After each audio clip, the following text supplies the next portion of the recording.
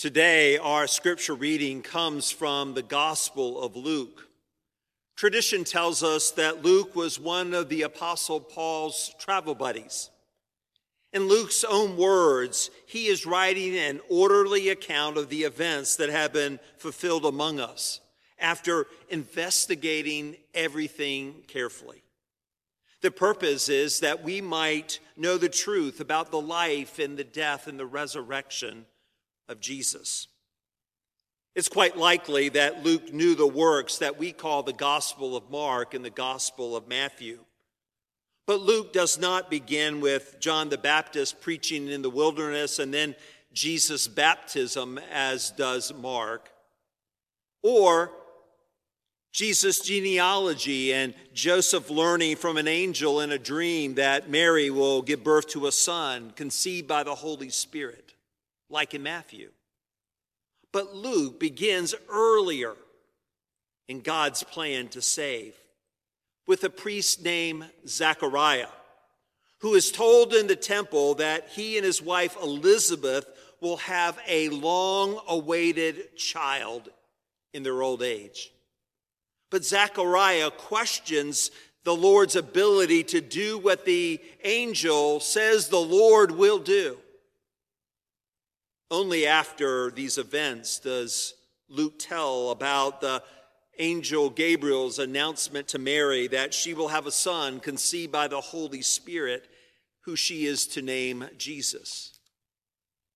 And our lesson today begins following the angel's announcement to Mary.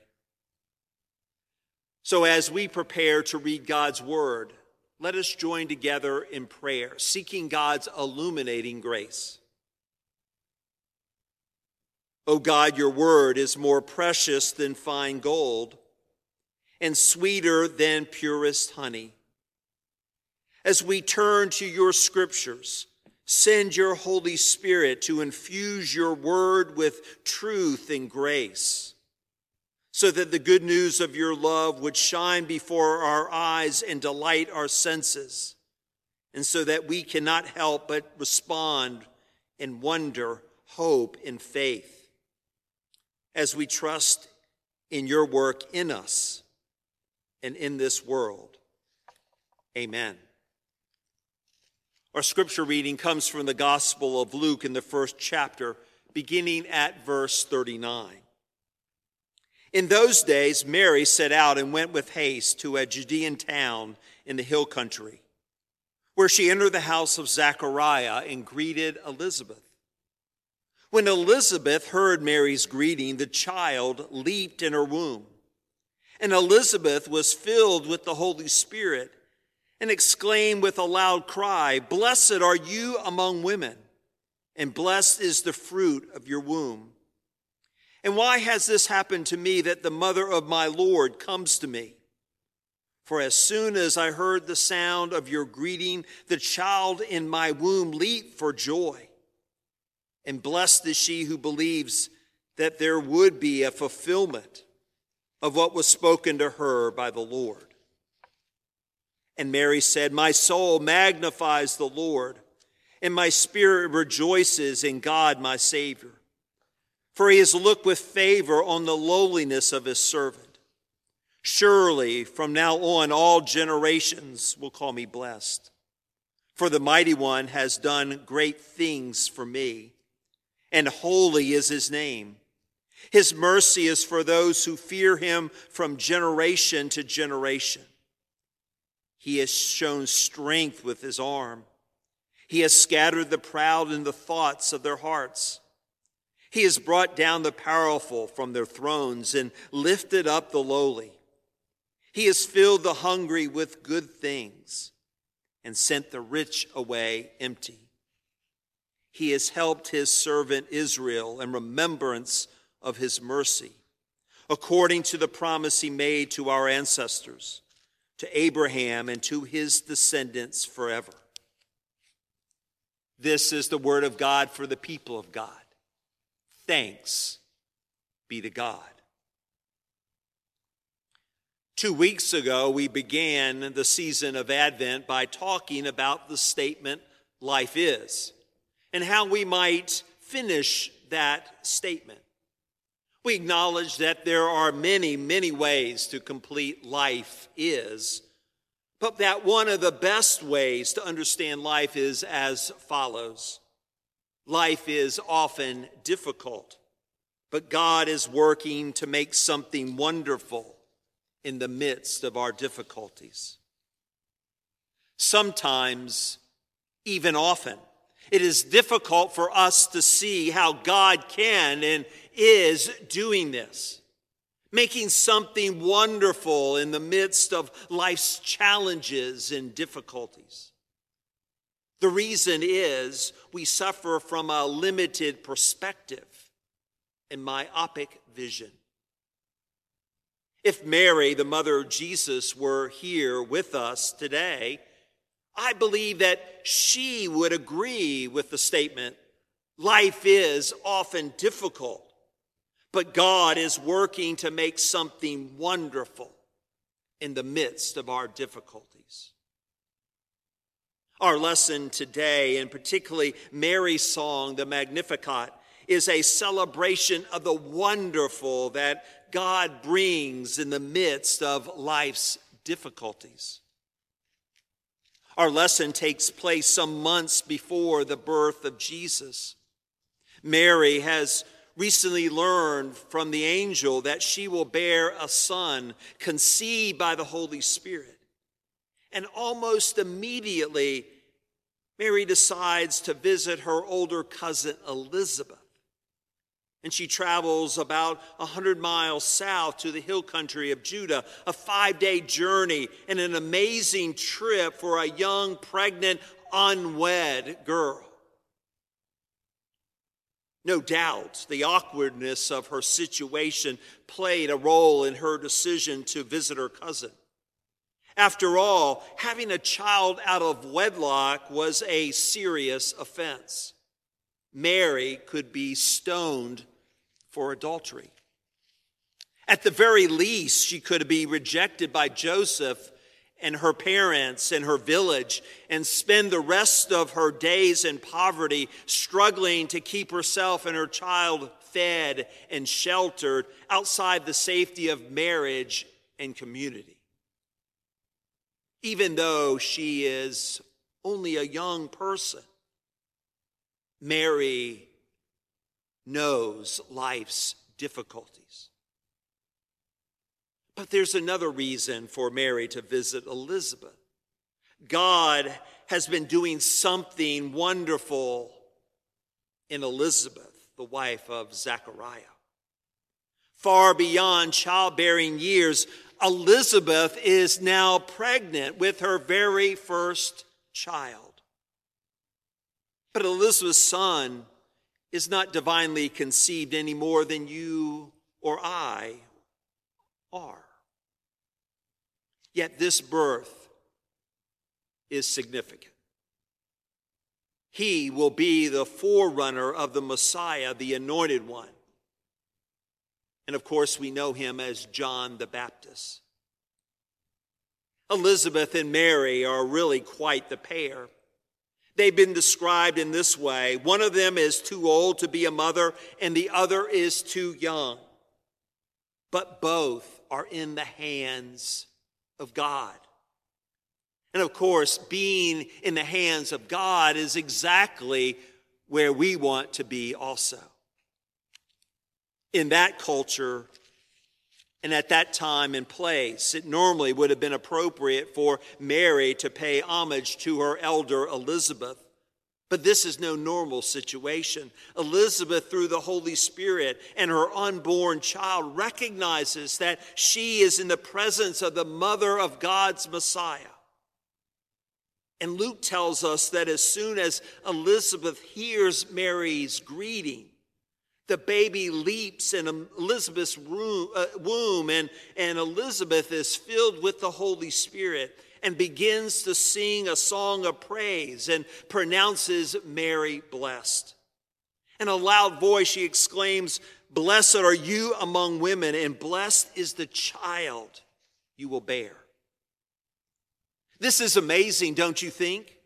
Elizabeth's unborn son announces the coming of God's Son and Messiah. And in humility, Elizabeth asks, "But why am I so favored that the mother of my Lord should come to me? As soon as the sound of your greeting reached my ears, the baby in my womb leaped for joy. Blessed is she who has believed that the Lord would fulfill his promises to her."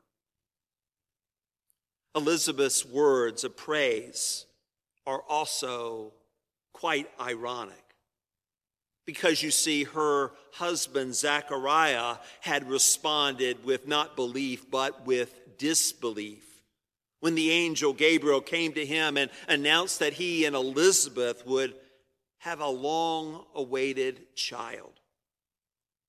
Now Mary breaks in to the beautiful song we know as the Magnificat. In song, Mary magnifies and glorifies the Lord. This song is also called the song or the canticle of Mary, and in the Greek tradition, the ode of the Theotokos, or the son of the God-bearer. Mary sings, "My soul glorifies the Lord, and my spirit rejoices in God my Savior. For he has been mindful of the humble state of his servant. From now on, all generations will call me blessed, for the Mighty One has done great things for me. Holy is his name. His mercy extends to those who fear him from generation to generation. He has performed mighty deeds with his arms. He has scattered those who are proud in their innermost thoughts. He has brought down rulers from their throne, but has lifted up the humble. He has filled the hungry with good things, but has sent the rich away empty. He has helped his servant Israel, remembering to be merciful to Abraham and his descendants forever, just as he promised to our ancestors." Mary's song is a faith song under difficult and demanding circumstances. It proclaims God's faithfulness and a coming great reversal among the kingdoms and the peoples of the world. We know it is easy to sing when things are going well. But how about when life is not fair and when life is hard? Mary's pregnancy has begun with the words from the angel, "Do not be afraid, Mary." Luke writes, "In the 6th month, God sent the angel Gabriel to Nazareth, a town in Galilee, to a virgin pledged to be married to a man named Joseph, a descendant of David. The virgin's name was Mary. The angel went to her and said, 'Greetings, you who are highly favored. The Lord is with you.' Mary was greatly troubled at his words and wondered what kind of greeting this must be. But the angel said to her, 'Do not be afraid, Mary. You have found favor with God.'" The angel's command sounds perfectly absurd. Do not be afraid, Mary. But doesn't Mary have every reason to be afraid? Just imagine, if you would, an angel coming to you with words of an unexpected, unplanned, almost certainly unwanted pregnancy. Just for a moment, put yourself in the place of an unwed teenager who hears the words, "You're going to have a baby." Feel the emotions, the shock, the fear.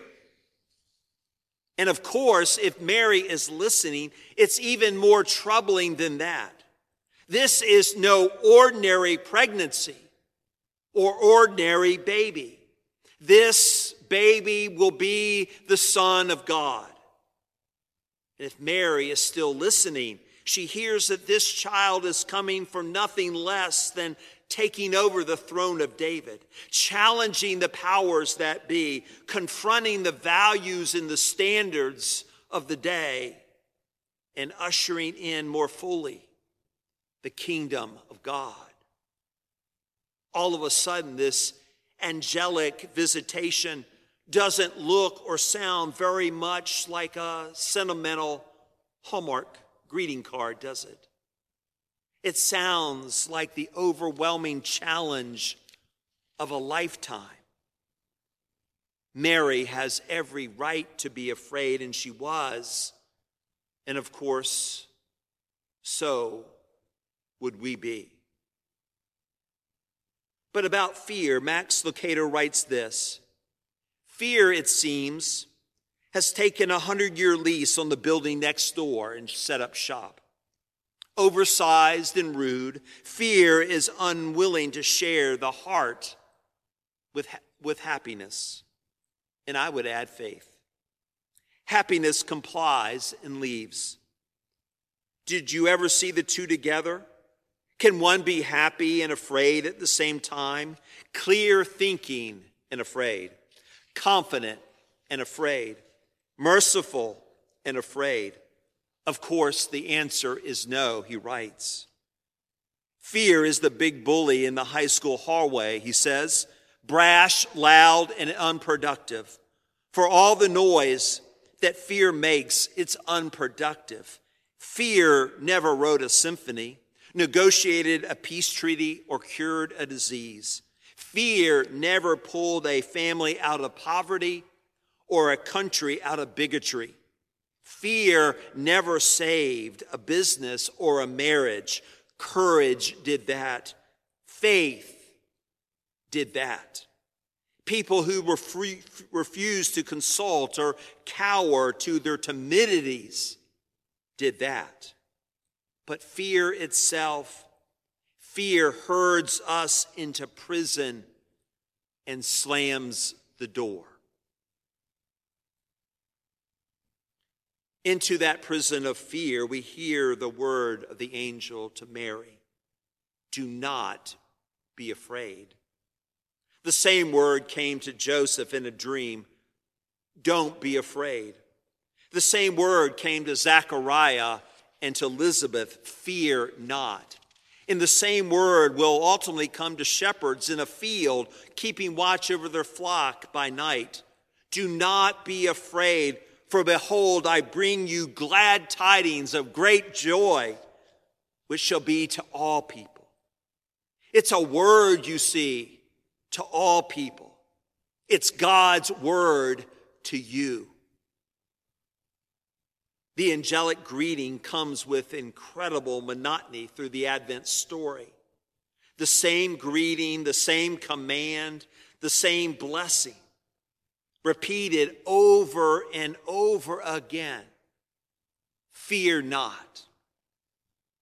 What if instead of fear, faith was our default reaction to threats and difficulty?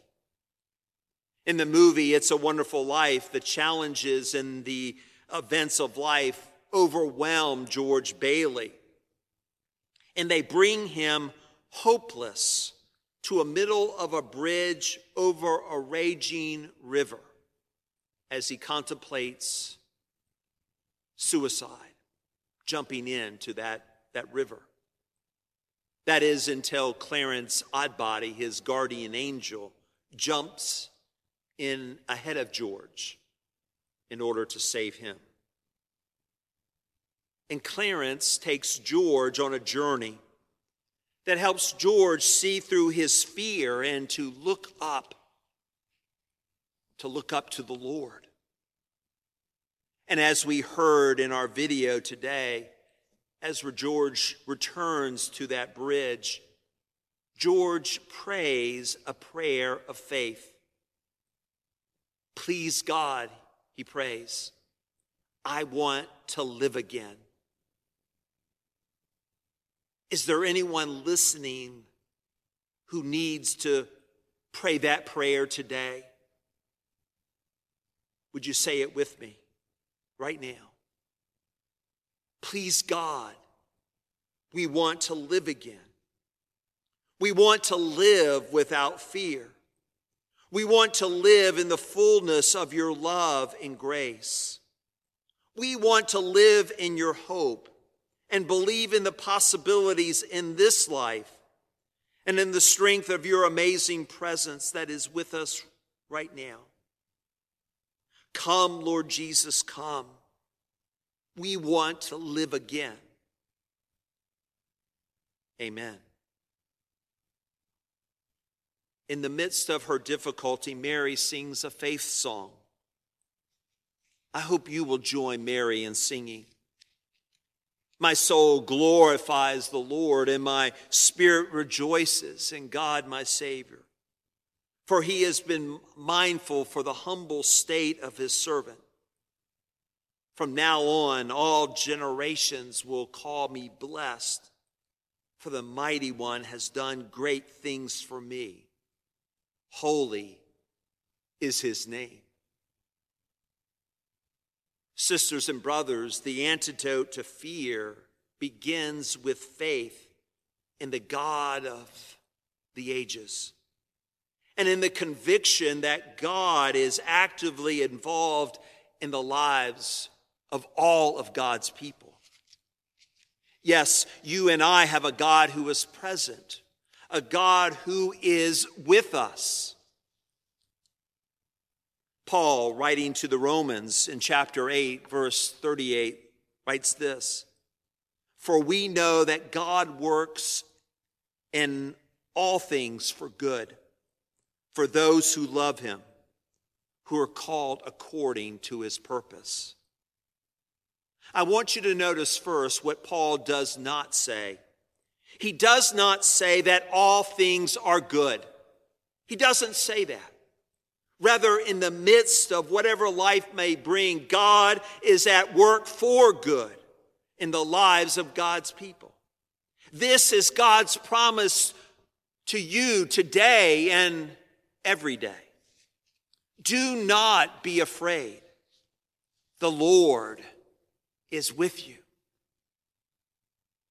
God is still present. God is still active in this world. And God offers us a faith that can face the uncertain and difficult present and provide us a hope for the future. In Jesus Christ, we have a faith that enables us to deal with today because, you see, we have an assurance for tomorrow. It is a wonderful life, sisters and brothers, and we're called to believe in it. Not to fear, but to have faith, for the Lord is with you. Amen.